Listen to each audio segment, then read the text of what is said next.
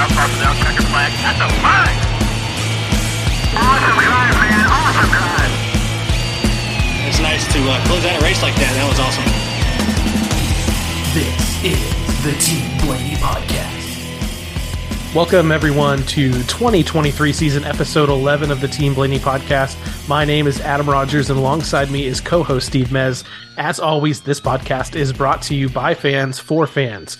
Steve and I have been following the drivers of the Blaney racing family for 2 decades, and Team Blaney itself launched on social media in 2014. Each weekly episode of the podcast offers an in-depth analysis of Ryan Blaney's latest NASCAR Cup Series race, plus news, notes, and a lineup of special guests all throughout the year. This week, though, we break down the number 12 team's run in the Food City Dirt Race at Bristol Motor Speedway. Steve, welcome back to another episode of the podcast. As I said, fresh off the NASCAR Cup Series third attempt at running a dirt race at Bristol Motor Speedway. And just quick review of it, I'd have to say 3 times is a charm. Is that how that goes? The third time's a charm? Because I feel like out of all of them that they've done, maybe even out of all the truck races outside of maybe the inaugural truck race they did at Eldora, this was probably the best product all weekend long that they've run on a dirt surface in NASCAR since they brought that back. Yeah, it was cool. Tony Stewart was the broadcast, which is the perfect guy to have on the broadcast. And those who know that he owns Eldora. So those who know also knows that he knows how to prep a track. You've seen him on a tractor before. You've seen him. And when he commented on how well the track was prepped, he knew that they were ready for the racing, and they prepped it properly with the weather they knew was coming, and then the weather they did have beforehand. And it worked out really good. They didn't have to do a lot in between this. You know, they had the 6-minute breaks between the stages and stuff, and they did not have to go out there and do anything extra special. They did a normal thing with track prep, put a little water down, whatever it was. So the whole weekend, the track was in excellent shape. And, you know, with some of the restarts and some of the 3 and 4 wide and getting yawed out and guys catching grip and high lane. I mean, I saw within a lap, guys pass each other 4 times. You know, the guy running the high lane, you know, would get passed underneath him, but then he'd get the momentum off the high lane. And by the start-finish line, he was in front of the other guy again. And, you know, it was excellent to watch.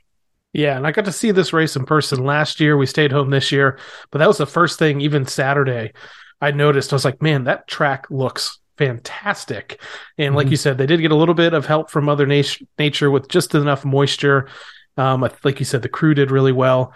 And it just seemed like this was the year where the dirt guys, just because of how well the track was prepped, this was the year that the dirt guys were finally going to shine. And you saw that throughout a lot of the heat races. You saw that with the top 10 finishers of this race, with a couple of exceptions that of people that were running pretty strong. One of the other fun things to talk about this weekend that was really a complete surprise, I think, to nearly all of us, is the fact that so Ryan served as Joey Logano's spotter in the Craftsman Truck Series race on Saturday night, and it was just something during the heat races or something, like someone just threw out there that, you know, Joey said, you know, Ryan's spotting for me, and everyone was just like, what did they say? And I go, you know, check Twitter, because I didn't catch it, and I have people messaging us on our platforms and in our Discord talking about it. I'm searching Twitter, and other people are confused, and we're like, did he say Blaney, or is it another Ryan, or is there another spotter named Ryan? And then, yeah, we come out to find, you know, Ryan's the guy up on the spotter stand for Joey in this race. And it became like the Joey and Ryan show for that whole broadcast, which was really, really fun. I hope everybody that followed along with Team Blaney throughout the evening had a good time on Twitter and the TikToks and the Instagrams that we put out, because it was so unexpected. And I think it was it's a great time had by all just throughout the evening. You know, usually I listen to Josh during the truck races because he's spotting for Zane. And as I find this out, I'm like, oh, I got to listen to this. And it was really, really good. Truthfully, depending on what you saw, I think Joey started on the second row. Within 2 laps, he was leading. So Ryan didn't have to do a lot of spotting, only on the start of stage 3, because People stayed out. Stayed out. And at that point, same thing. He was like 4 or 5 back, and then he got up there within a couple laps.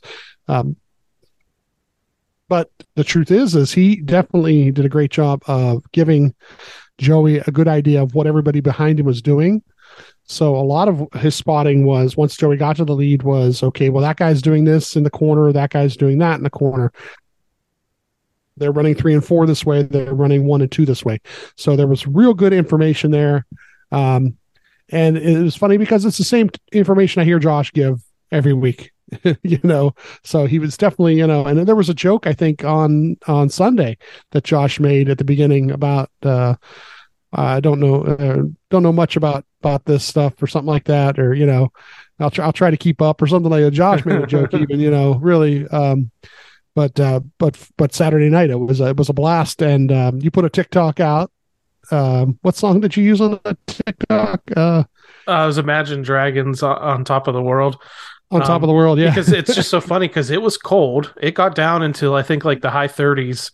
Obviously, they're all the way up. They're in the mountains. They're all the way at the top of Bristol Motor Speedway in the spotter stand, and you could see that Ryan's maybe not used to it. The other spotters around him look fairly bundled up and comfortable, and Ryan had a coat on and stuff, but you could tell.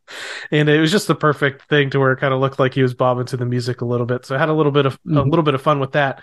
But like you said, on the broadcast, they kept going to Ryan, and they would go to Ryan and Joey, and sometimes I think it was just so lighthearted. They had both of them kind of talking to each other and talking to the folks in the booth. And if, like you said, if you listen to some of the feedback Ryan was giving, and even when he was on live in the broadcast, he's kind of just painting the picture of what's happening behind him, and letting him know like where the runs are coming from or where people are running. And it just, I know people made the joke that he didn't really have to do anything, and it's true, he didn't do a ton of spotting in traffic, but it was a great way to start what was almost a perfect weekend. So he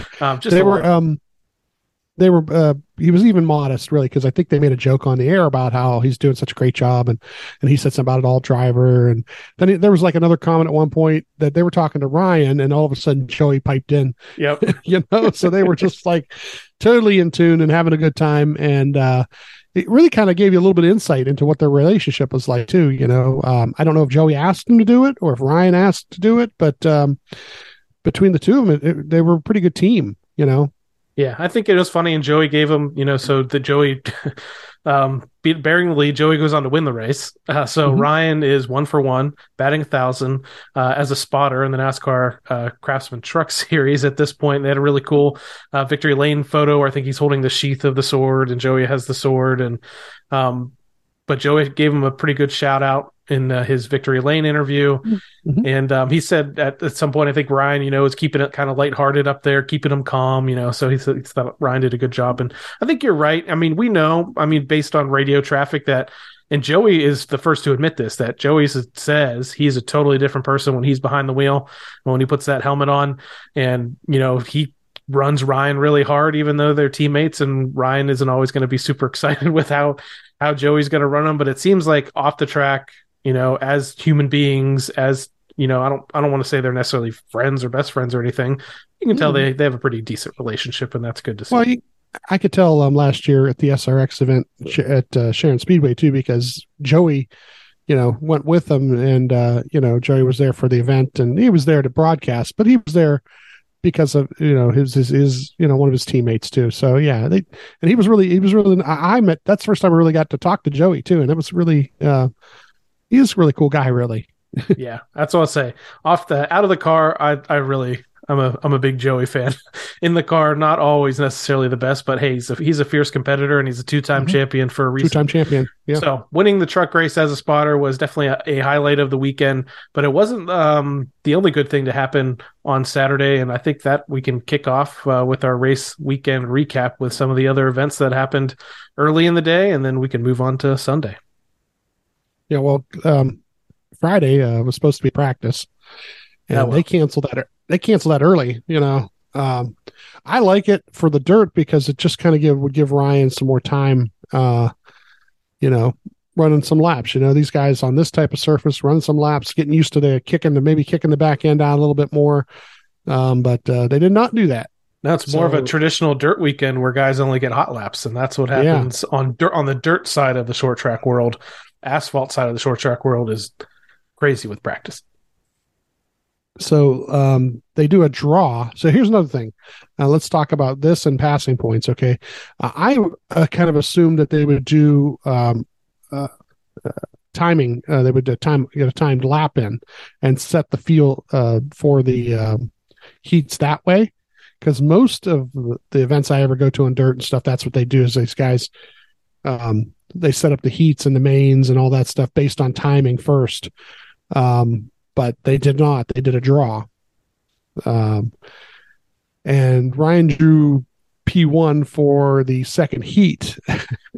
And let's talk passing points. Let's talk to our dirt expert, Adam Rogers, and explain to passing points, Adam. So it's a little bit, I can see where it's a little bit confusing. And as you said, there's kind of two different ways that they can set up heat races on the dirt side. They do a pill draw, which is kind of what they did with this random draw, or they'll do qualifying. So there's no qualifying in this case. So essentially it was like a pill draw. Now, they don't always use a passing point system on dirt, though, so they didn't have to do this, but they did to try to make things a little bit more fair. If you drew a bad pill and you ended up starting, eighth in your heat race or something, you can still gain a couple of positions and not be hurt too much on your starting position for the main event. So Ryan starts on the pole, from what I understand, as far as points go in the heat race. If you finish, you get points based on your finish, and you get points based on the amount of cars that you pass. So Ryan started on the pole for Heat 2. As long as he held his position in the first position, he would get 10 points just for his finish. But that was the maximum amount of points that Ryan was going to get. If he lost the lead, went to second, he'd get 9 points. And as it go down, 8 points, 7 points, 6 points. People were confused. They're like, oh, if he did that, but then he passed cars to get back to the lead, he'd get a point. No. The maximum amount for him where he started was going to be 10. If you started second, your maximum amount was going to be 11. If you started third, it was going to be 12. So it just varies based on that. So if you started in the sixth position, like Kyle Larson, he passed, or not six, but I forget where he started, but every car that fifth. Was it something like that. So every car that you pass along the way, you get a point. And then if you won the heat, you get 10 points for winning the heat. So say you passed 4 cars on your way to winning the heat race, you end up with 14 or 15 points. So that's kind of how it worked out for Kyle Larson, Austin Dillon. They passed some cars on their way to the lead. Bubba Wallace won, was it heat 3 or heat 4? And he ended up actually starting, 11th? Ryan wins heat 2. There's actually a little confusion between TV and the race team and NASCAR and posts after the heat races. That said different variations of where he finished. So he was able to start inside the top 10, which I'm spoiling your heat race. No, that's right. No, that's fine. Heat race that's deal. why. That's why I asked you the question. But yeah, that's how passing points work. Basically, you get a certain number of points for where you finish, and if you advance your position from where you started, you get a point for each one of those passes you make. So some people didn't think it was fair. I mean, Ryan, when he drew that first pill and they interviewed him before the race, I wish I was starting 5th or 6th, because he knew he had the skills and had a fast car, and he was going to pass some guys. So he would have been in a better points position, but he did what he could do and what he could control, and things worked out okay. Yeah, he was, he led all 15 laps, and he was, who was it? Was it Briscoe in his heat? It was Briscoe behind him in his heat, right? Because he was basically managing the gap. It was great to watch, listen to, however you could do it, because, Josh was giving feedback based on, what line was going on behind him, and when Ryan was trying to run either a similar line or block that line, and they were still 10 car lengths apart as he was doing this, but I thought it was great practice for what is going to happen on Sunday. And I was, people talk about about the attendance this weekend, and the spring race has always kind of been a little bit down. I was just really sad for the truck heat races and the cup heat races that there really wasn't that many people there. And it was on FS2 on TV. So there was really not a lot of people watching this. And it was, I thought maybe it was going to be some of the best racing of the weekend, though I would argue the main event on Sunday was really, really good. So, I thought, the way Ryan attacks a dirt track, because, and there's some misconceptions again throughout this weekend that Ryan was a dirt guy because he's a Blaney.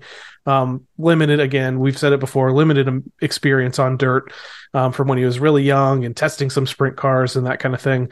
And then actually he ran an SRX race last year too, but it's still more closer to what he's doing here in NASCAR. So he's not a dirt guy. The guy chasing him in that heat race, Chase Briscoe, is. And Briscoe is a guy that was, would run the high side, get it up toward the cushion, and he was making time catching Ryan that way. Ryan is running middle to bottom, trying to keep the car as straight as possible on exit, and that was working really, really well for him. So it kind of just shows you the two different types of styles. And Ryan's style in this heat race and then throughout the main event on Sunday was working out really, really well. But the dirt guys could also find speed in other ways. So it was nice that there was still a balance in the field, even if you weren't necessarily a dirt racing expert, that you could still run pretty well.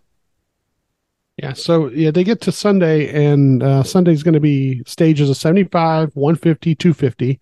There'll be no competitive pit stops. So, but the stage break, you pit, you get I think it was 6 minutes.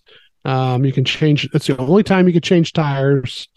You could change tires, a tire if you had a flat tire during the actual laps, but you would also be losing laps as that's happening too. They start out, and Ryan and Josh are talking about what lines people may do. So they're talking about how people are going to run into the turns. And the restarts are wild. 3 and 4 wide cars are yaw. Some of them get yawed out a little bit where the back end kicks out. Some of them don't. Some of them touch because of that. Some of them don't. So on these restarts, I couldn't keep track of gain 5 positions or loss a position. I just waited a couple laps, and then I tried to see where he settled into. And by lap 3, he's into 10th, and the 5 was leading. At lap 7, he's trying to run a higher line at this point, and he passes the 22, gets to 9th. At lap 9, he passes the 15, he's up to 8th. And then at lap 12, we get a caution for the 22 and the 23, where it's the 24, hit the 22, hit the 23. It's one of those chain reaction deals. The 38 also got into the wall. He cut a tire. Of course, they say on the radio staying out because nobody's really going to pit until they have to. Chusco, the leader of the 5, took the top. Ryan took the top here because hopefully that lane moves a little quicker. 22 gets the pit road speeding penalty actually during all this too. So what do you think of the Choose drone this week? Oh yeah, they think the Choose drone. I liked it. I've heard some controversy over it, but I liked it. Stellanarius had to love it because they actually showed every Choose this week because the camera was on the drone. So it's literally right there in the middle of the track watching the cars go left and right in front of it. I'm just really sad that I didn't jump on the social media thing to get that handle. So somebody kind of immediately got at Choose Drone and somebody got at Drone Choose. So it was pretty much already taken. And I can say that neither of them have done a really good job with it. I'm like, man, I could have had a lot of fun with that over the weekend, but it was pretty funny. And there's some pretty funny memes out there, like the little cloud guy from Mario Kart holding up the little light up Choose. I don't even know what to call that. This basically that big illuminated square that the drone was holding. So honestly, I thought it was going to be really bad. I thought there'd be a mishap. I thought it would crash. I'm sure that guy, I know they get professionals to fly the drones and things, but if that was me, my hands would be shaking holding that remote for that thing. So anyway, I thought it was a fun way to do it. I know there's some complaints on DBC and some other spots about, what if somebody crossed under too late? I'm like, this is already a little bit of a novelty. Get over it, but it was funny. Anyway, continue on. But the Choose drone I thought was kind of cool. I thought it was cool. So we restart lap 21 by lap 23. He passes the 2 car. He's up to 7th. At lap 25, we pass the 41. We're at 6th. At lap 30, we're battling the 41. So they kind of go back and forth between 6th and 7th. And once again, this is one of those things where the guy in the high lane, he's getting the run off the corner. He gets the momentum. And the guy in the low lane and in the turns actually passes him, and it just kind of is back and forth. But by lap 35, he gets to 7th at that point, and then at lap 38, he finally passes the 41, gets to 6th, gets clear of him. And at lap 39, we get a caution for the 38, 22, and the 51 also. and we got to choose at this point. Five takes the top. Ryan takes the top. The in-car camera is fixed by this point. Yeah, we didn't mention that. We didn't mention that. Well, we kicked off the race with a big Cheddar's logo on the screen. I was like, we didn't pick up Cheddar's as a sponsor, and I don't know that any of our prodding on getting some other folks to at them on social media, but eventually it fixed itself. It got fixed, so it didn't fix itself. Somebody had to fix it, but it amazes me because somebody is in charge of that. $5 a month isn't a lot of money. Okay. I know it's not a lot of money, but I pay it, and I pay it for those types of things. So, get it together, people, just check it once, just run through it one time, switch to camera to camera to camera and go, oh yeah, that's the right camera. I mean, I couldn't figure that out because they weren't the only one. What I started doing is the same thing I did that other week where we had the issue. And as I started looking for the cars that were running directly behind Ryan, and I don't remember who it was, but one of the other cars had the same issue. They had somebody else's in-car camera. And I'm like, that's two of them. I mean, and they're not even like reversed. Like if it was like reversed, like, okay, I went to the 8 camera and the 8 camera was actually the 12 camera. I'd be like, oh, okay. That was my first thought, but that wasn't. But it wasn't. Nope. So all I got to say, Steve, is this is a first world NASCAR fan problem here, because we had no in-car cameras for the last decade that we could access. So I remember that I'm the guy that used to pay, I don't know how much a year for Race View. Yeah. Still miss that. I totally missed that cartoon version of the cars and so forth, because they did a great job of showing you what you were gaining and losing on the guy in front of you. But that's for decades ago too. So we restart lap 46. By lap 47, we're up to P5. And at lap 50, we're battling the 20 for fourth and the 41 for sixth. So the three of them are actually going back and forth now. But lap 54, we passed the 20. We're up to fourth. And lap 58, we did caution for the sixth. Ryan's saying he's way loose. Jonathan says we'll swing a couple numbers at the break. And at the choose for this one, the 5 takes the top, Ryan takes the top. He gives up a row here because he feels it's better to be on the top lane than try to battle from the low lane. The restart lap 65, so they got 10 more laps here to the stage break.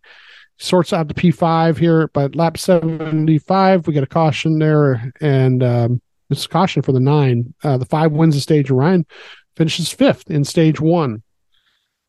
So we get stage points there. And is this the first time in like 3 races or so that the 12 team has scored stage points? So it's been a little while. Yeah.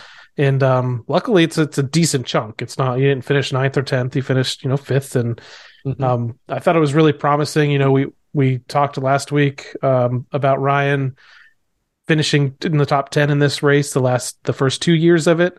And, we see him start, back of the top 10 in this race his way up to 5th by the end of this first stage. And I think this is showing you he's pretty good at this type of track, which is, only once a year, but it's good to see that it's not just a fluke. Some finishes in this race have been kind of flukes over the last couple of years. He's been consistently good on the dirt at Bristol. Now this is interesting because the truck race on Saturday, the first stage break, everybody pitted except 4 cars. And then those 4 cars on the next stage break end up having to pit. So you had to pit once. And this was the same thing here. I think everybody was on a strategy, at least originally, was on a strategy of pitting now. And then when we start the second or go to the second stage, we're just going to stay out. But that changes too. So they work on entry and exit. They tighten it up a couple numbers. 4 cars stayed out, the 45, 23, 19, and 77. They got 6 minutes to work on the car. Jonathan tells them the tires look really good, which is kind of cool. But they do get fresh tires, which is smart here. Somebody else doesn't do this later on. Ryan, here's a great one. Ryan asked for a tear off. Now we're watching the in-car camera, right? I don't know if you remember this or not, but when they took that tear off, wow, what a difference. It was like night and day. I know it's the dirt on the tear off, but boy, when they did that, I'm like, wow, it's like he's got no window there all of a sudden. It's so clear. Like road courses in places like Darlington. Yeah, they pull that tear off and you're like, whoa, we're back in HD again. Yeah. And somebody was over there. might have been Raymond Fox, actually, the third. It was squirting, and he got the Windex on there, and clean that sucker off even some more. So we're going to choose here. The 45 takes the top. Ryan is in ninth. He takes the bottom. We restart, of course, at lap 76. Sorts out the P10 here. And then we get a caution at lap 82 for the 13. Johnson says, be cautious with fuel. Now, this, once again, is like at the next stage breaker. They're just going to stay out and run the rest of the race. P10 for the cone. Leader of the 45 takes top. Ryan takes the top. Restart lap 87. He's up to eighth. And then we get a caution at lap 89 for the 34 car on his spinorama. You spin me right round. Okay, I'll stop. And that's going to be the first of many for him. For him. Josh tells me that was a good restart, by the way, and Ryan says they dialed up some rear brake in there. So that's what he was doing to help himself a little bit. He's in eighth here for the choose, takes the top. Ryan takes the bottom. And they restart. He gains a row doing this. So once again, now he's enough guys aren't taking the bottom, so he takes the bottom and moves all the way up to like what I think would be 1, 2, 3, 4, fifth, I think, at that point. So restart lap 95, sorts out to P7 here. And then lap 97, we get the 99 spinning with no caution, but the 22 is smoking. 16 has damage. At lap 100, he passes the 41. He's up to sixth. At lap 103, the 41 passes Ryan here. He's in the seventh. I'm sorry. There's a caution for the 41. Ryan's up to seventh. I'm sorry. So, okay, we do the choose now. For 45 takes the top. Ryan takes the bottom. He gains a row again on this. Jonathan and Ryan back and forth discuss the RCR cars and how they're able to run a higher line. And they're talking about the throttle pickup coming off the higher line. We get a restart lap 112. Sorts out to eighth here, but it's 3 wide during this. At lap 115, he's up to sixth, though. At lap 118, he's battling back and forth the 20 between sixth and seventh. At lap 124, he's battling the 14 between seventh and eighth. So he's lost a spot, but he's still battling. At lap 126, we had a caution for the sixth car. Ryan's in seventh, and the 45 is still leading at this point. Brian talks about trying to get better in the high lane. I don't know if I'll have this in the notes later on, but I'm going to say it now. TV at this point notices that big rut in 3 and 4, and Ryan, as the race goes on, uses that more and more. And actually, I think there is a comment coming later on about that. We'll get to. For the choose at this one, 45 takes the top, Ryan takes the bottom. He gains a row again. So we restart lap 132. He sorts out to seventh on this restart. And at lap 135, he's in eighth. Lap 136, he's back to 11th. So things kind of sorting out not too good here. I may have had a bobble even, but he's racing the 48 and the 31. At lap 140, he passes both of them, gets to ninth. So he gets his rhythm back. The 8 is leading at this point. So the 8 got to the lead. At 142, the 45 takes the lead back. So lap 146, the 10 car passes. Ryan's in eighth. Lap 150, the 45 wins the stage, and Ryan is in eighth. Jonathan and Ryan talk about plowing tight here, and the strategy changes. So they go ahead and pit, and 9 cars stay out. So the swing that they took was a big swing based on the fact that they thought they were going to stay out the whole time. And they decided that it was a little too much. So they go ahead and pit. They're going to get the fresh tires too by doing this. And Jonathan says, we're going to go back on the changes. I'm going to wedge a little bit more. And I didn't have it in the notes here, but this is the 5 car actually pits now too. And for some, I don't know, should I use the word stupid reason? It doesn't take tires. I know the guy's confident in his abilities as a dirt car driver. He's probably the best sprint car driver on the planet. And definitely the best sprint car driver in NASCAR. Yeah. But why wouldn't you take tires? I think he was really, really happy with the handling of his car at that moment, and he probably just didn't want to mess with anything. I do think the right call was made by the 12 team. Now, I know the 20 stays out here, and we know what kind of happens in the end, but I think that happened for different reasons. But I think with the way Ryan's car was handling at this moment, why not come in, change the tires, and make any other adjustments that you can, because this is a long run to the finish here. This isn't a short stage, so. No, a couple things, and we'll get to it, what happens to Ryan at the end, and everybody knows that at this point. It's not a spoiler, but NASCAR makes a huge deal of the finish and all the dirt car guys at the finish, and they make a huge deal of the couple of the cars that stayed out. But what we see before that last caution that is Ryan passes a bunch of guys, and it's a couple things. One, he did pit, and they did make changes. Two, the guys who didn't pit were having problems. They were having problems. The tires were getting bad. They were trying to run a high lane. You saw guys slap on the wall. Ryan was running consistent laps and getting past them.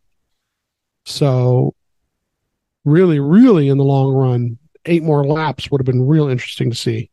But we'll get to that here in a couple minutes here. So we are like 15th for the choose now because of those cars that stayed out. The leader is the 20. He takes the top. Ryan takes the bottom, and Ryan gains a row on this. They restart lap 151. Sorts out to about 13th by lap 153. At lap 156, we get a caution for the 5.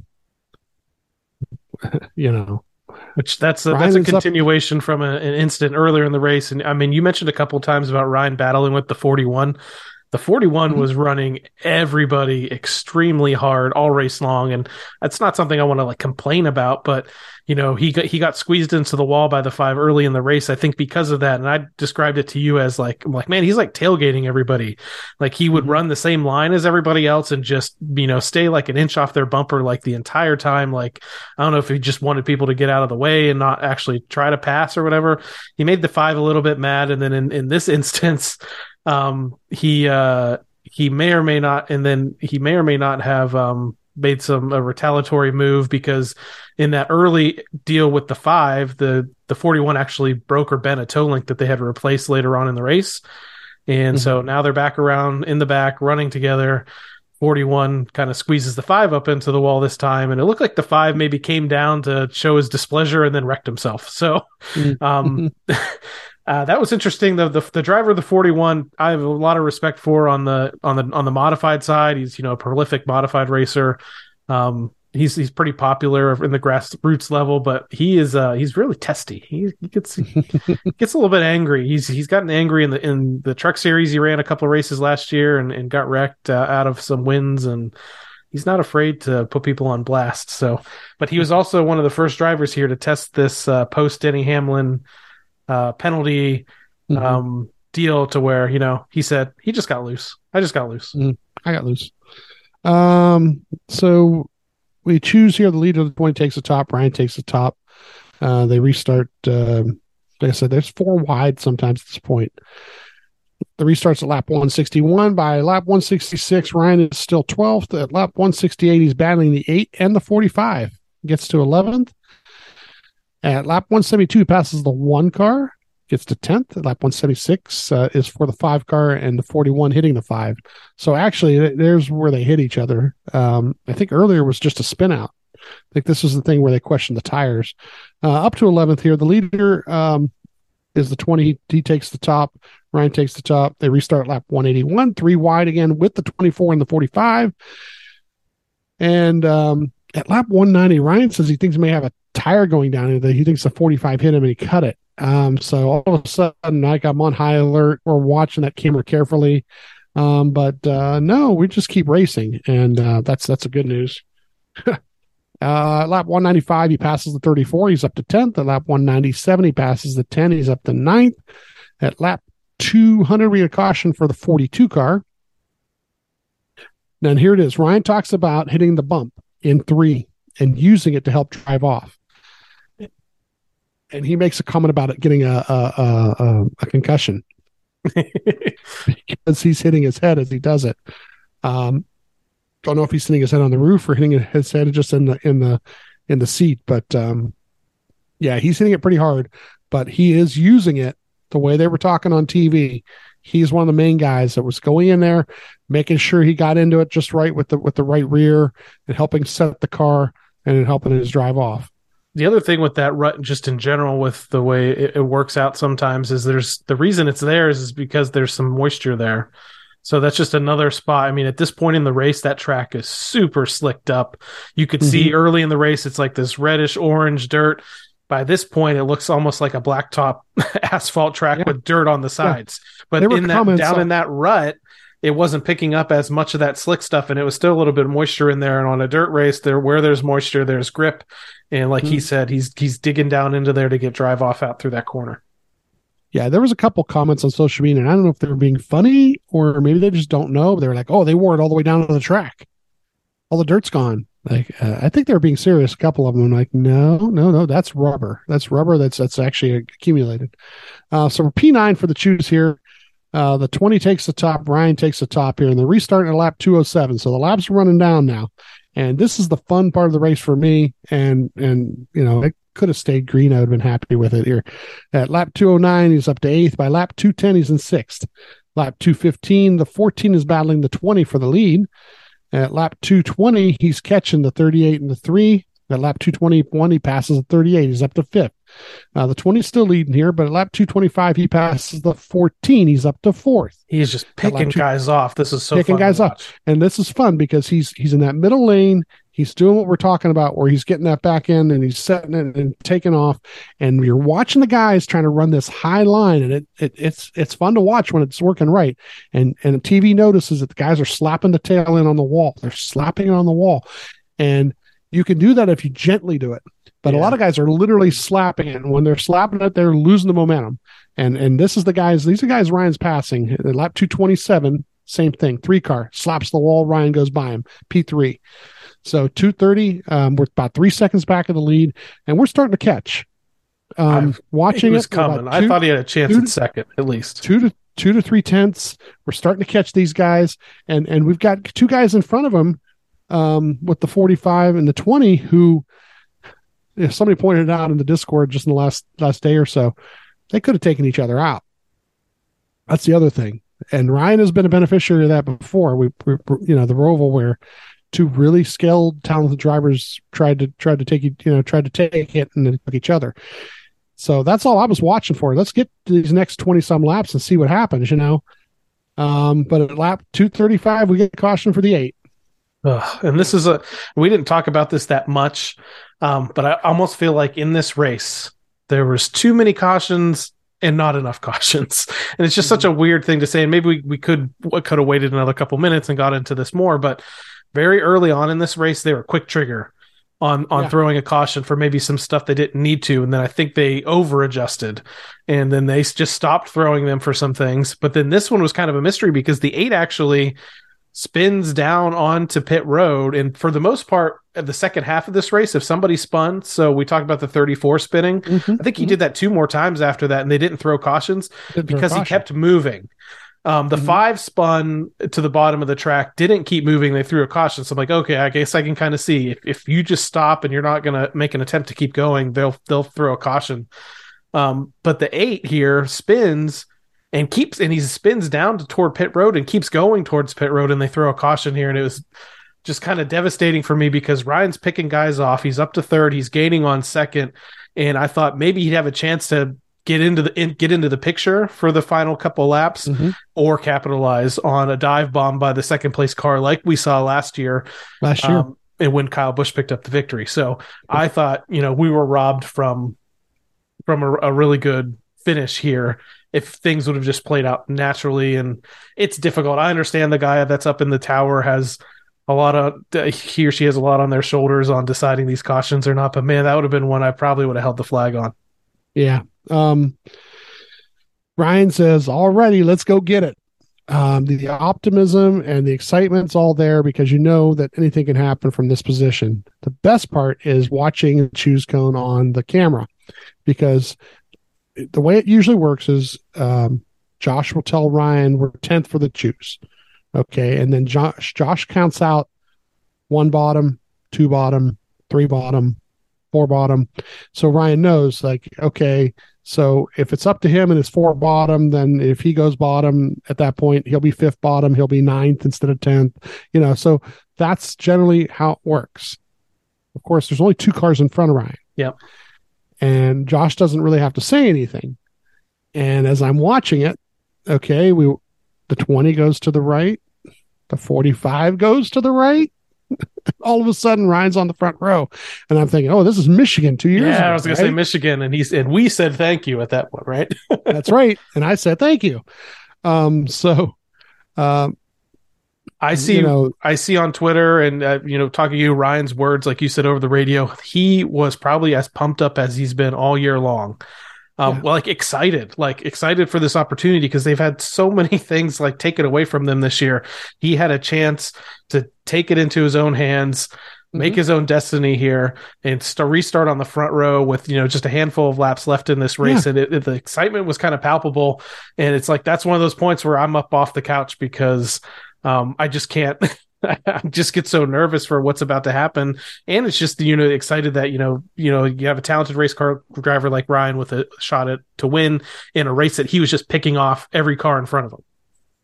The best part now is, okay, so you took the 20 car and the 45 took the high lane, right? They're both running the high lane these last bunch of laps. That's where their grip is. That's where their drive off is. That's where they're running. So first off, I'm thinking if Ryan can get to the turns 3 and 4 and be able to hit that rut like he's been hitting it and getting the run, well, he's already 0.2 fast. He's been the last 10 laps going into this 0.2 faster than the leaders. He was catching them. Now, 3 seconds behind them, he wasn't going to catch them by the end of the race, but he was catching them at that point. So now all of a sudden he's that much closer to them, able to do that. Plus, you've got 2 guys in the high lane who both been running the high lane. One of them is going to have to figure out how to get underneath the other one or around the other one. Once again, could have 2 of them hit each other, get right by them, take the lead, maybe not have a flag, maybe have a flag and one restart, whatever. All the things are there. All the things are there. So we restart lap 242. And, Jonathan actually says 8 more laps of fun. Yeah. And then I use an expletive in my notes here that I cannot read on the air because it's a family show.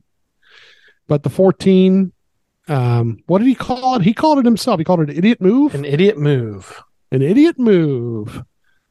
He was told numerous times, he says, not to go over those bumps and all this other crap, which are just excuses. And you know what they say about excuses? Yeah. Right? Everybody has one. And they all stink. This is lack of respect again. This is just like road course racing again, okay? We're all bunched up. We got nowhere to go. We're going to try and bump the guy in front of us and see if he'll move, if he'll wiggle, if he'll do whatever. Ryan was literally probably going to try and race into 3 and 4 to hit that rut. He wasn't going to hit anybody. He was going to try and get to that rut and see if he can get that kick out of 3 and 4 and maybe get nose to nose with the guy above him and maybe race him into 3, and maybe get clear of him in a lap or 2. And we never got to see any of that. And the whole thing about the inconsistency and the cautions really comes up here too. Now, if they were to throw a flag here for a caution, it doesn't really help Ryan one bit. It re-racks him. It re-racks him, but it puts them in the back. It gives us a green-white checker probably because it would have taken a couple laps to set the field and all that crap. So whether there was a caution or not really doesn't help anything anyway. He got it righted. He got back on the lead lap. He got himself a 23rd place finish out of it, which is not where it should have been. If he finishes second or third, that's where it should have been. If he had a chance to race for the lead, that's where it should have been. People can make excuses for the 14, and he can apologize all he wants. He's expecting retaliation too, which is kind of funny, which tells me something because he might have went to Ryan in private, and Ryan might have told him something for him to expect retaliation too. So, the 20 car does win the race, by the way. Well, we're talking about our misery.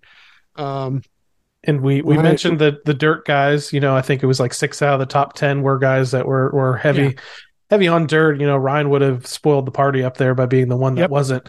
One thing to talk about the 14 that's been brought up on some other podcasts that gave us a little bit more insight is the fact that they're talking about his radio prior to that restart, and he said something over the radio like slingshot engaged right before the restart. And after he makes his self-described idiot move, he's coming on and asking his spotter, like, did Ryan just stop in the middle of the corner? He hit him and stopped, right? And his spotter came back on, and it's funny. I don't know if it's still funny now, but it's something. And said, no, I think it was a little too much slingshot. And he said it was basically kind of quiet after that. So the only thing I heard as far as any communication, I wanted a camera on the 12, the driver of the 12, to see if he was going to make that stroll from the back of pit road all the way up to the front, because the 5 or the 14 ends up finishing in the top 5. So I did hear on the Sirius XM post race show, they did say that Ryan and Chase talked on pit road, but they didn't elaborate on any of that. They just said they said they had some words, but he didn't say it in a way of like, no, they had words. Like, no, they talked after. And I don't know. I've seen a lot of stuff in response to this. It's funny how social media gets, where people are blaming. They're blaming Ryan for this because they say, he's not aggressive enough. And I'm like, I don't know if you've been paying attention this year, but Ryan's been he's turned the aggression scale up like to 300% this year compared to what he used to do. I don't know what they want. I don't want to see Ryan go down pit road and deck him. Like, I don't know. Here's the difference too about aggression scale. Okay. When we've seen Ryan use the bumper, he's used it properly. Yep. He's used it as, I'm the faster car. I'm the faster car. I'm coming up on you, and the reason I'm able to hit you is because I'm the faster car. Get out of the way. That's the proper way to use the bumper, okay? It's not just like, I'm going to use the bumper any chance I get, because if I get you to wiggle, I can get by you. And that's the difference. That's the difference of the respect factor. That's the difference of the drivers. The 14 just got big doughy eyes because he was near the front and he thought he could, and really truthfully, I bet you this is what he really thought, because he made excuses on the radio, but he really thought, if I can move Ryan up into the 2 guys above him, I can pass all 3 of them. Yep. That's what he thought. And then once again, we talked about waiting a day or two to do the podcast to maybe I calm down, but no, it didn't work. It did not work. I'm really still mad at this guy. But what you said about aggression is true. Ryan is aggressive. He's had more aggression. We've seen it because of the in-car camera. But the difference is, you come up on somebody, you're running better lap times than them. You are having a problem getting around them because they're blocking your line. You hit them once and you hit them twice, and you're not trying to wreck them. You're trying to wiggle them a little maybe, but you're not trying to wreck them, and you're trying to let them know, hey, dude, I've been patient long enough. I'm faster than you, and you'll see when I get around you. And that's generally what happens, too. When Ryan gets around whoever it is, within 2 laps, he's 3, 4, 5 tenths in front of him all of a sudden. So, there's a way of being aggressive and using aggression, but it's only when it's proper. Yeah. A lot of these things, a lot of these things that's happening, they're all happening at the end of these races when you get a late caution, and then everybody thinks, well, if I move a couple of guys out of the way, I can get the better finish. And it's rude. Yeah, and I don't know what people want. I mean, I'll say what Ryan does is calculated aggression. I think that's what you're describing. I saw a lot of people wanting him to storm down pit road and go fight the 14. They want him to, go dump him at Martinsville. All I have to say is, how's that working out for guys that have been doing that the last, 10 or so years? One, you just turn a whole fan base against you.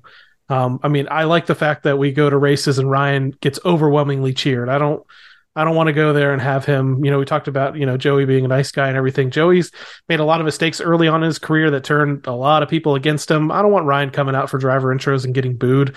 I don't want him to be that, none of the Blaney drivers are guys that are outwardly going out there after a race and getting in physical altercations with people. So, and I think the closest thing we've ever even seen with Ryan, I think it was a discussion he had with, I think it was Kevin Harvick after a race once, where, maybe just mild shoves, not even a shove, like a chest tap. I don't even know what to call it. That's about the closest that Ryan's gotten to fighting. And it just, I don't know, it's funny to me to see how angry other people get, and then turn their anger toward Ryan for not being angry enough. And I don't know. I'd rather see this calculated aggression. I think that's what keeps him consistent. That's what keeps him in the hunt for championships the last couple of years. And We know that just there's a few things here and there that he needs to do to get to that next level, and I'd rather see that than see him focused on, who's the guy he needs to get payback on or things like that. So yeah, this week in Martinsville is a great place for this to watch this too. You'll see guys who will get bumped out, and I don't want to say bumped out of the way where they spin them out, but they'll get bumped, and a lap later they'll get bumped, another lap later they'll get bumped. And the reason is because I'm faster than you. I'm getting off the corner better than you are. That's why I'm able to get to you. And they do it enough to the where whether the spotter has to go tell the other spotter or something, but they'll get out of the way. Most of the guys race that way during the regular part of the race. It's always the end of the race where this stupidness happens. So just to put a bow on this weekend at Bristol on the dirt there, this is the third year in a row they've run on dirt on Bristol. This is the second year in a row they've run it on Easter weekend. From comments pre-race, post-race, I would say a majority of the drivers are against this race happening on Easter weekend. A lot of them seem on the same page about that. And then I would say they're about split, maybe 50-50 on running dirt in general. There are some vocal people like Kyle Larson that said, they're asking him throughout the weekend if they should do this race again. And he said, no, we shouldn't be running this at Bristol. And then they said, oh, what track would you want to go to? And then he said, we shouldn't be running on dirt at all. Christopher Bell's pretty pumped. He just won the race. He's saying, it's won it over. A lot of those guys, and I think success has to go into this. They said that they really enjoy the race.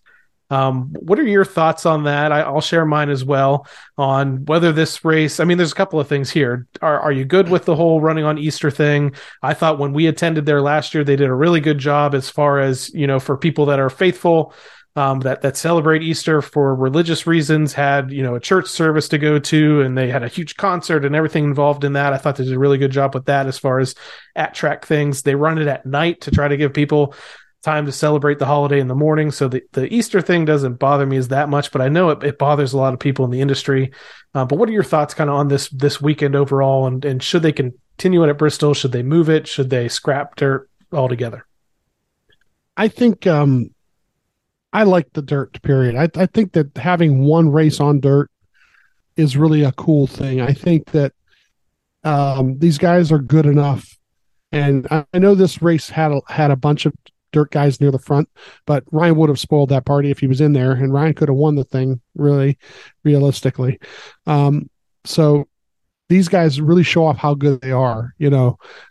Kyle Busch, was running third, and then he won the thing last year. So Joey, once again, not a dirt guy, won it the first year.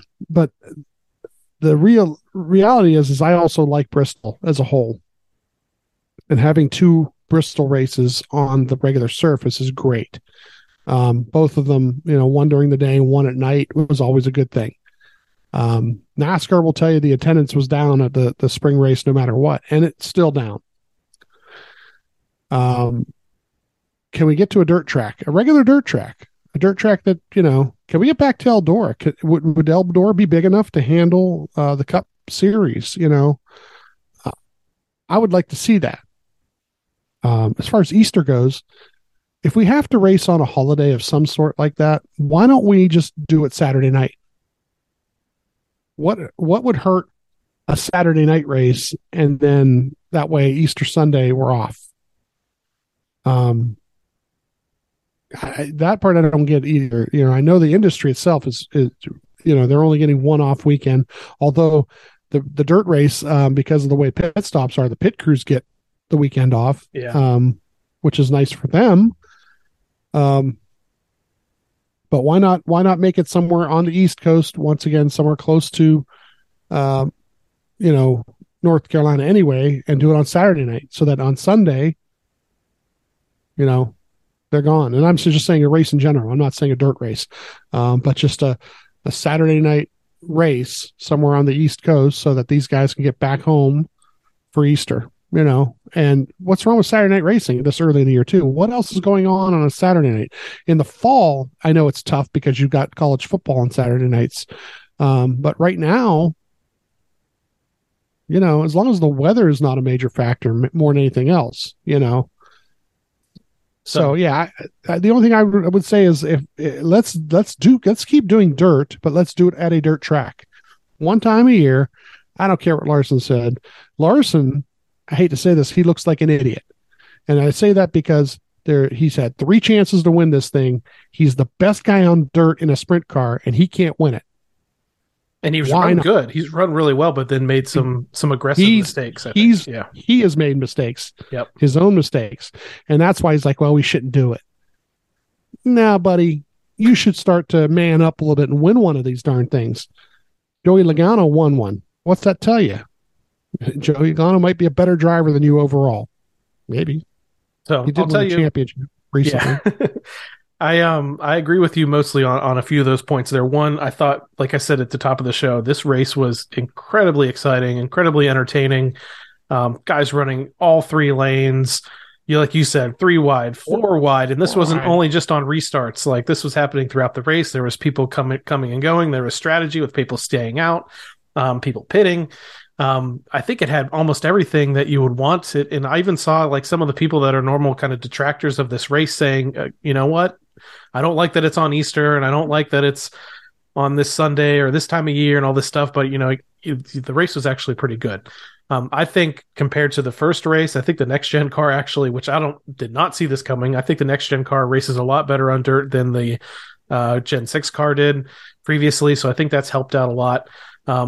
Next point that I agree with you on, I'd rather see this at a purpose-built dirt track, and not because I think the race will be any better. I think what we saw is probably about as good as it's going to get, and if it was like that everywhere else, that's awesome. But I would just rather see it on a purpose-built dirt track that's already out there, that maybe NASCAR can give a little bit of money to upgrade some facilities. Like they've done. It's too bad Sharon Speedway is a little bit bigger. Right? yeah. They would take over the town of Hartford, Ohio, if they were to try to do a NASCAR race there. But I think Eldora has the space. I think they definitely have the capacity to do it. I don't know if NASCAR is cool with a majority of fans, sitting on camping chairs up on a hill. The place that could easily hold it, but I think would result in a horrible race, is Knoxville. Like, Knoxville has a ton of grandstand space and suites and everything that you would need to probably hold a race. And they've held truck races there, just like Eldora has as well. But I just don't think with the way that the trucks ran there, Knoxville is a lot more, it doesn't have nearly as high banking at all as Bristol does or that Eldora does. So I'd rather see them. I want them to keep a dirt race on the schedule. I think it's highly entertaining. I don't want it to be at Bristol because I want 2 races on the concrete at Bristol. When you talked about TV, or you didn't talk about TV, when you talked about running this on a Saturday night, it's absolutely because Fox does not want to run this on a Saturday night.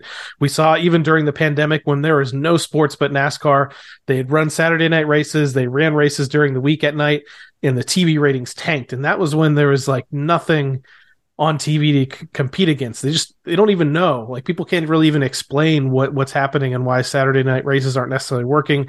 Now, the Bristol night race has a lot of clout to it, I think, and prestige, and people will tune into that en masse. So that's still on a Saturday night right now. They did this whole Easter thing, I think, just because the way the calendar was falling, and outside of it being Masters Week, which did wrap up early, it was the only thing on TV in prime time on a holiday when a lot of people are at home. The TV ratings came out for this year. Last year, this race got about 4 million viewers. This year, it was 3.5 million. So we lost about 500,000 viewers on this. So, I mean, maybe there is something to, I don't know what the figures were on other Saturday night races, but I think if you want to know why they're not running it on Saturday night, it's because Fox doesn't want to do it. Well, I think the TV, something is wrong, because the TV ratings are down consistently every week right now. So as far as that goes, I don't know what they got to do, but they got to do something different. They've already tricked up the sport to begin with all kind of different things to try to help the TV viewership. Stage racing, to begin as a whole, was an idea to help, give the viewers a snack break and a pee break and the thing to kind of, and then stage racing, so it gave you extra racing within the racing, and all these different things. And at first these things did work and they took off. Now the ratings are just down as a whole the whole season. Every week I hear about ratings and they're all down no matter what they've done. So I don't know what to do to help that. And honestly, that's not necessarily just a NASCAR problem. I understand the NBA has ticked up a little bit this year. But almost everything else is down.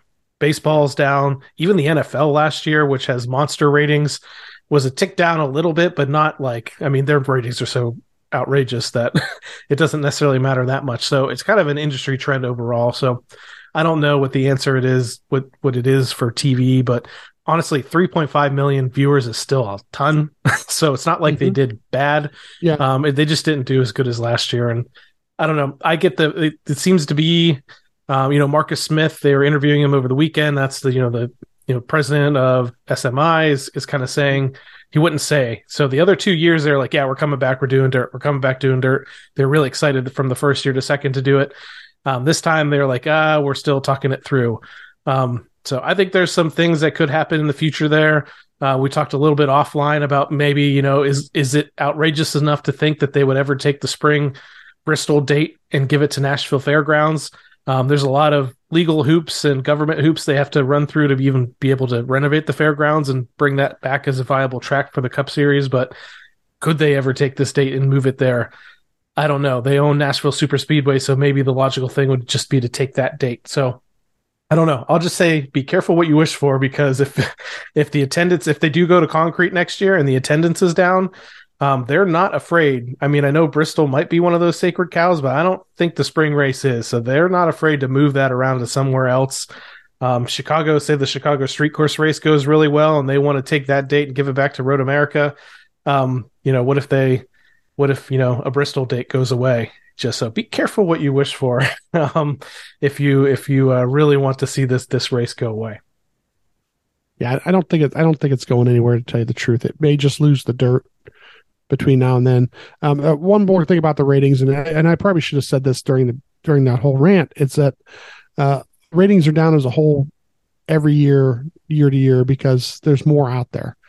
There's 60 new channels that pop up. People are watching TikTok like crazy now. By the way, we have a TikTok. What?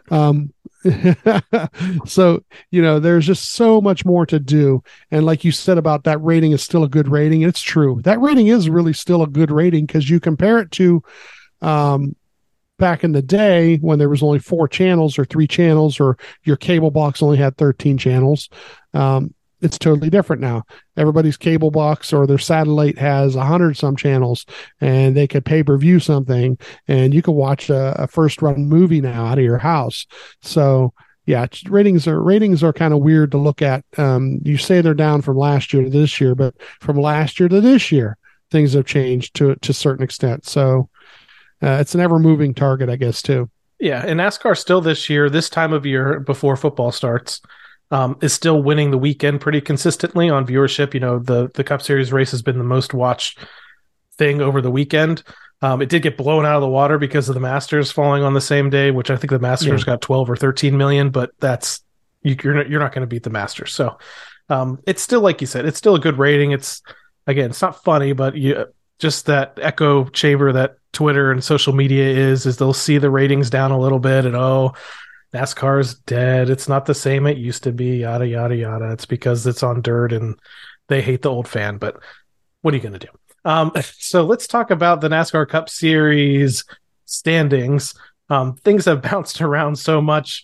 As we're going into this group of standings here, you have Alex Bowman and William Byron that have once again lost, what is it now, 60 points after they've got their 100 points back. So now they're basically down, or NASCAR got their, I don't know, they got 40 points back from their original 100 point. It's all jumbled up in this whole conspiracy that somehow we could go on another rant about that whole deal.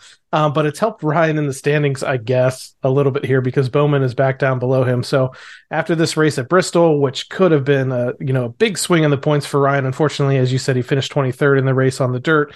Currently in the 10th position in the NASCAR Cup Series standings, 70 points back from the leader, and it's a new leader this week, and that's your winner from Bristol, and that's Christopher Bell. Where does add 20 points to Ryan? See where that puts him. That would put him up in like 5th, 6th, or 7th, like around that range. There you go. Because 3rd place to 23rd place. That's all I'm doing there. I'm sorry. Yeah. So like he would have been, it would have been a pretty big swing in points there for him if he was able to get that second or third place finish in this race. And obviously, if the leaders would have Magical World taken themselves out and he got a win, it'd be even better. So, but still, I mean, it's again not funny, but it's crazy with all the bad luck we could call it, whatever you want to call it, mistakes that have been made this year with this team.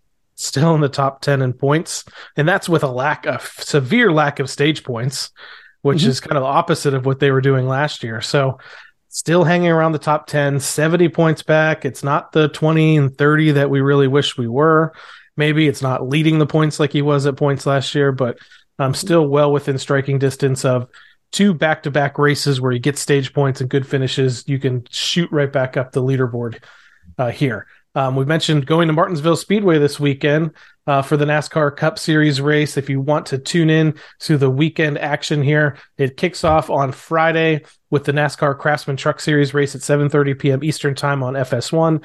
Then we move to Saturday, and we have Cup Series practice and qualifying at 4:35 p.m. Eastern Time. And unfortunately for Steve and some other folks out there, it's on FS2. The practice... I'm sorry, the Cup practice is Friday, isn't it? Saturday. Cup practice is Saturday at 4:35 p.m. Eastern Time. Friday is just truck practice, Xfinity practice, and the Truck Series race. I thought I read it different. I'm sorry. Yeah. I thought I read the practice was one day and the qualifying was the next day. Yeah, so you can catch practice and qualifying for the Cup Series Saturday, 4:35 p.m. Eastern Time on FS2. But the Xfinity Series race, 7:30 p.m. Eastern Time on FS1. And then Sunday, the big race day starts at 2 p.m., 3 p.m. Eastern for the NASCAR Cup Series race on FS1. Right now for Sunday, the forecast is in the 70s with a 50% chance of rain, according to NASCAR reporter and meteorologist and light keeper Bob Pockris. So I don't know what to say. He's got a TikTok too. So it's interesting the fact that it's in the 70s this year. Is this the race that did you go to this race last year when it was snowy and rainy, 28 degrees and snowed on us? So they're calling for beautiful temperatures in the 70s there in Martinsville, but there's a 50% chance of rain as of today. Ryan's what's it looking like for Saturday? Because Saturday's the big day. Saturday's the big day because it sets the field. If he doesn't have qualifying, they use the matrix, and that's not good. And for this race on a short track at Martinsville, you don't want to start in the back. Right now, 20% chance of rain. Still in the 70s, so still much warmer. And honestly, if we're talking about a new short track package going to Martinsville here and a little bit warmer temperatures, that might result in a really good race. Hopefully, fingers crossed. Yeah. So Ryan Blaney at Martinsville Speedway, I think we've said this a couple of times in the last few racetracks that we've been at, especially when they went to Phoenix, and then you had Bristol Dirt here where Ryan finished really well.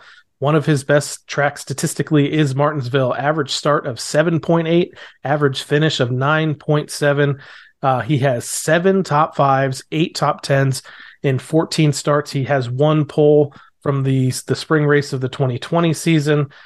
His last several races here, we'll go all the way back to 2019 just because the finishes are so good. 4th, 5th, 2nd, 11th, 4th, and 3rd. So he's coming into this race after finishing in the top 5 in both races of 2022. In 2021, he led 157 laps. And I think they unfortunately had a pit road miscue there that kind of stopped them from having a shot at winning that race. The pit crews are back this week. We had a pit road miscue in the previous race before Bristol there, so this is kind of another redemption race here. And, I feel like Ryan has some momentum. Like we were talking about the way he was talking on the radio before that final restart at Bristol. He was very energetic. He was pumped to have that opportunity to win. And I think he's moving into this race at Martinsville where he just hasn't gotten over the hump yet to get a victory there, that he might be in the right mental space. He has a pit crew that's going to come back motivated to prove themselves. And he has a race team led by crew chief Jonathan Hassler that's bringing really, really fast race cars to the track. And so far with this new short track package, they've also still been pretty speedy out there on track. Yeah, I can't wait. Like you said, I can't wait to see what the new package does on. This is an actual, the half mile, it would look pretty good at Richmond. Let's see what it looks like here. Really worried about the weather on Saturday because I really want them to have a chance to qualify. We know what they can do when they practice and qualify. It'd be great to see him start near the front, and we know he's led a lot of laps here too. There have been races. There was a race a couple springs ago where it snowed the day before. It snowed on the Sunday, and then they raced on the Monday, and then he led like 200 some laps. So that's what we're really hoping to see is you get that going, get the confidence going, get the guys going in the right direction for Sunday. Yeah. So again, if you want to catch this race. Sunday, 3 p.m. Eastern time on FS1. If you want to tune into practice and qualifying, that's all happening on Saturday, but you have to have FS2 access to that channel, 4:35 p.m. Eastern time. So for once in the entire the third season of the Team Blaney podcast, I am excited to jump back and talk about the results in the Team Blaney NASCAR Fantasy Live League. So we'll just make this the longest fantasy segment of all time because I actually had a good week for once that still ended up spoiled. So there's an opportunity here. If Ryan finishes in second or third, and if Kyle Busch finishes the race up front like he was most of the day, both of them end up spinning in the late stages of this race, I would have blown the entire league away and come home first without anybody close to me, I think. No, I'd have beat you. No, we'll see. Well, I'd have had. Well, if all that happens and ifs and buts and candy and nuts, let me get my ifs and buts. If Kyle Larson doesn't have his issues and Ryan doesn't have his issues, those are two of my guys.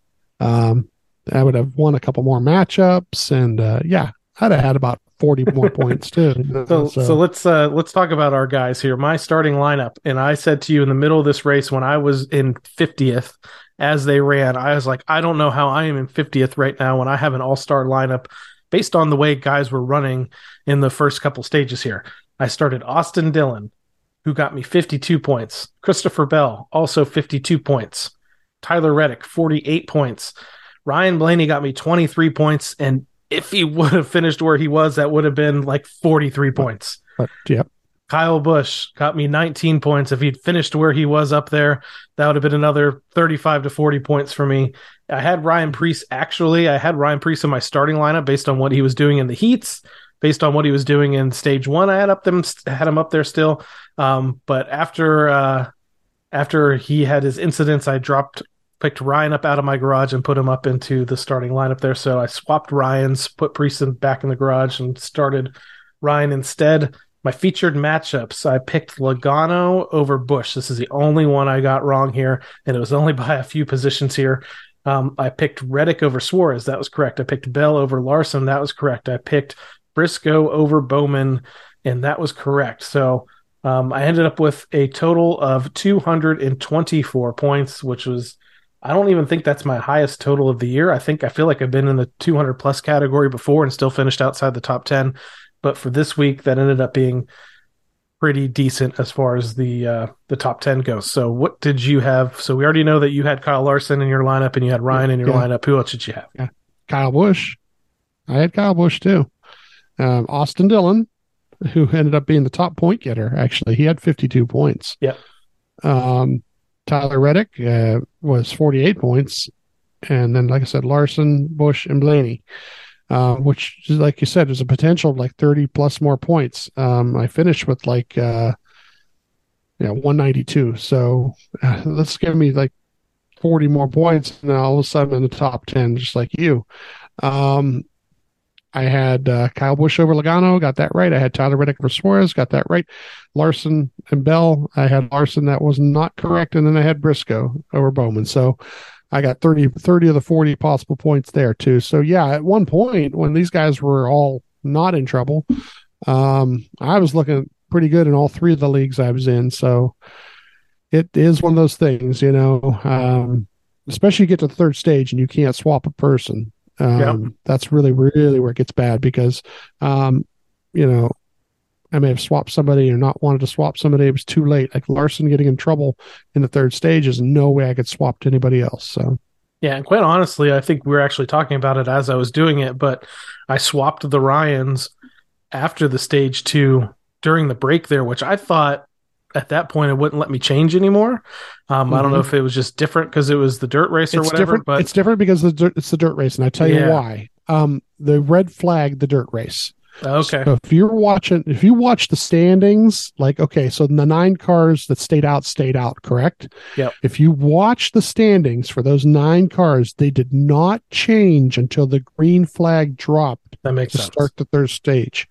So it still showed Tyler Reddick as the leader until they took the green.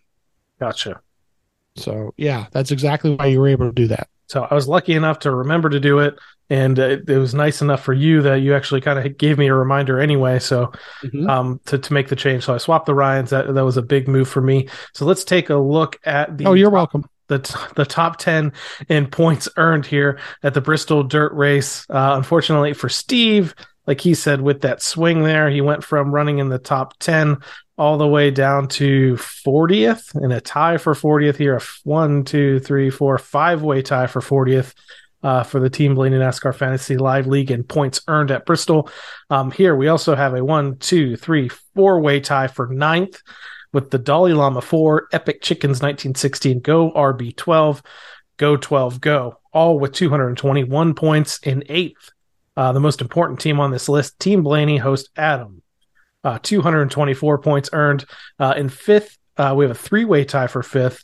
I think this just means a lot of people went heavy on the dirt race guys, and that actually worked out this year.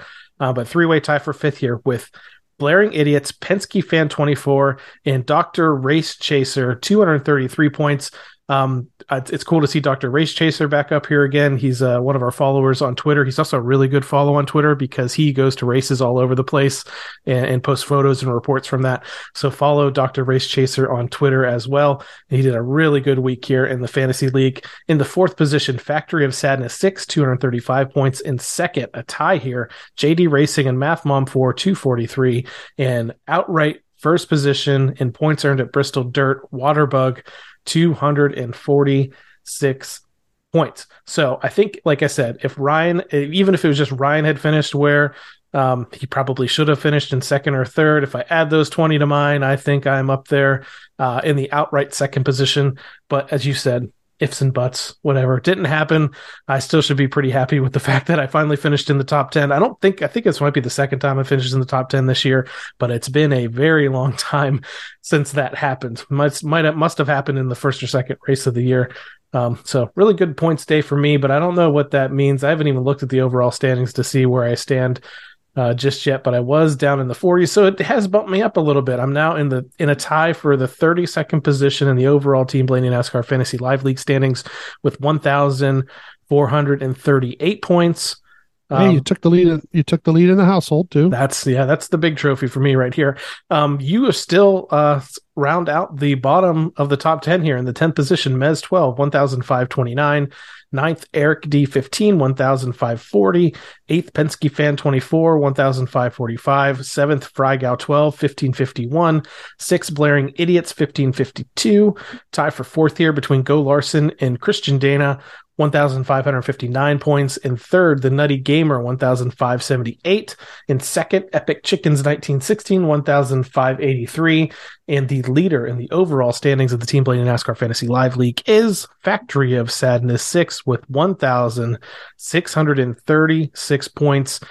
Pulling away a little bit here is Factory of Sadness. So again, we'll jump back again to Martinsville Speedway. There's a lot of guys that run really well here. We already brought up the fact that Ryan's run really well, but hasn't won yet. But he's been a pretty guaranteed top 5, top 10 finish driver, probably in the last 6 or 7 races at Martinsville. He's probably somebody I'll at least have him in my garage. But like you said, we really need to see if they get practice and qualifying in, because I might be hesitant to start him if he does have to start deep in the field because of the metric qualifying system. Other guys that I'm looking at, Martin Truex Jr. and Denny Hamlin. And, we're back to kind of a normal track, and I don't know how you could ignore what William Byron has been doing this year when they're running everywhere outside of the dirt race. So any other guys that you want to consider here? Any Penske teammates or any other Hendrick cars? That anything Hendrick, right? I mean, as long as they're not cheating real badly, they even when they're not cheating, they're running really well. But I'm hoping for the big weekend for Ryan. Bubba Wallace runs really well at Martinsville. He has some truck wins there. Yep. Martin Truex, I like that. I like that. It's he's really, really good there too. And it's Denny was really, really good there. So yeah, I mean, it really be real interesting to see how practice and qualifying goes, just because I want to see what this package looks like. Yep. Practice wise, see what the lap times look like. And then, see where you line up is really going to be key, because it's going to be even if the racing is a little better, it's still going to be a track position kind of race. So, just looking forward to Saturday, hopefully having the right weather. The one thing I saw on the weather report said the rain was going to be in the morning Saturday. So that would be good. They can get all that activity in the evening. It'd be great. One thing to notice, I don't know if they had made this swap last year as well, is that this race at Martinsville is only going to be 400 miles.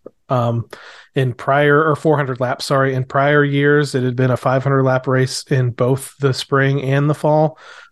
There's some consternation between ticket holders and people that have been going for a long time that feel a little bit cheated that they've taken 100 laps off of this, but I'm okay with it, because it creates a little bit more of a sense of urgency, and that can only mean good things when it comes to a race on a short track. So looking forward to this weekend, looking forward to this race at Martinsville. And I wish we didn't need to end another podcast by saying hopefully for a rebound for this 12 team that's been running so well. There's been some things out of their control that's ruined some of their finishes, some things in their control that's kind of hurt them a little bit in their finishes. But I think this is definitely a race where they can come in with a strong car, a strong setup, strong team. We already know they got a strong driver, and they can put some things together and get back into the hunt for this NASCAR Cup Series championship in 2023. But I think that pretty much wraps up things for this episode of the Team Blaney podcast. I want to thank you, everyone, once again for tuning in. If you'd like to learn more about myself or co-host Steve, just listen to our very first episode that explores our Blaney racing fandom. You can interact with us on Facebook, Twitter, at Team Blaney, and on Instagram and TikTok, I guess. I hear we have a TikTok at team.blaney. Look for fun things that happen around that. Steve usually posts some stuff from the podcast and any other fun things we see throughout the week. And if you haven't checked out if we've seen some of our video episodes, you see Steve has a really cool wall behind him of some mini hoods. He has some really good videos on TikTok of those hoods if you want to get a close look at that. Advanced Auto Parts this week is the paint scheme. There you go. So check out the Advanced Auto Parts paint scheme this weekend. That's a really sharp car. And finally, we'd like to encourage you to support the Ryan Blaney Family Foundation. Established in 2018, this organization supports causes like the Alzheimer's Association and UPMC Sports Medicine through fundraisers, events, and membership in the Blaney Bunch Fan Club. To learn more, visit RyanBlaneyFamilyFoundation.org or follow them on Facebook, Twitter, and Instagram. So, for my co-host Steve Mez, I'm Adam Rogers. We'll catch you next time right here on the Team Blaney podcast. Good night, Brussels. Check out the TikTok. Well, thanks everybody for coming. I hope you enjoyed it.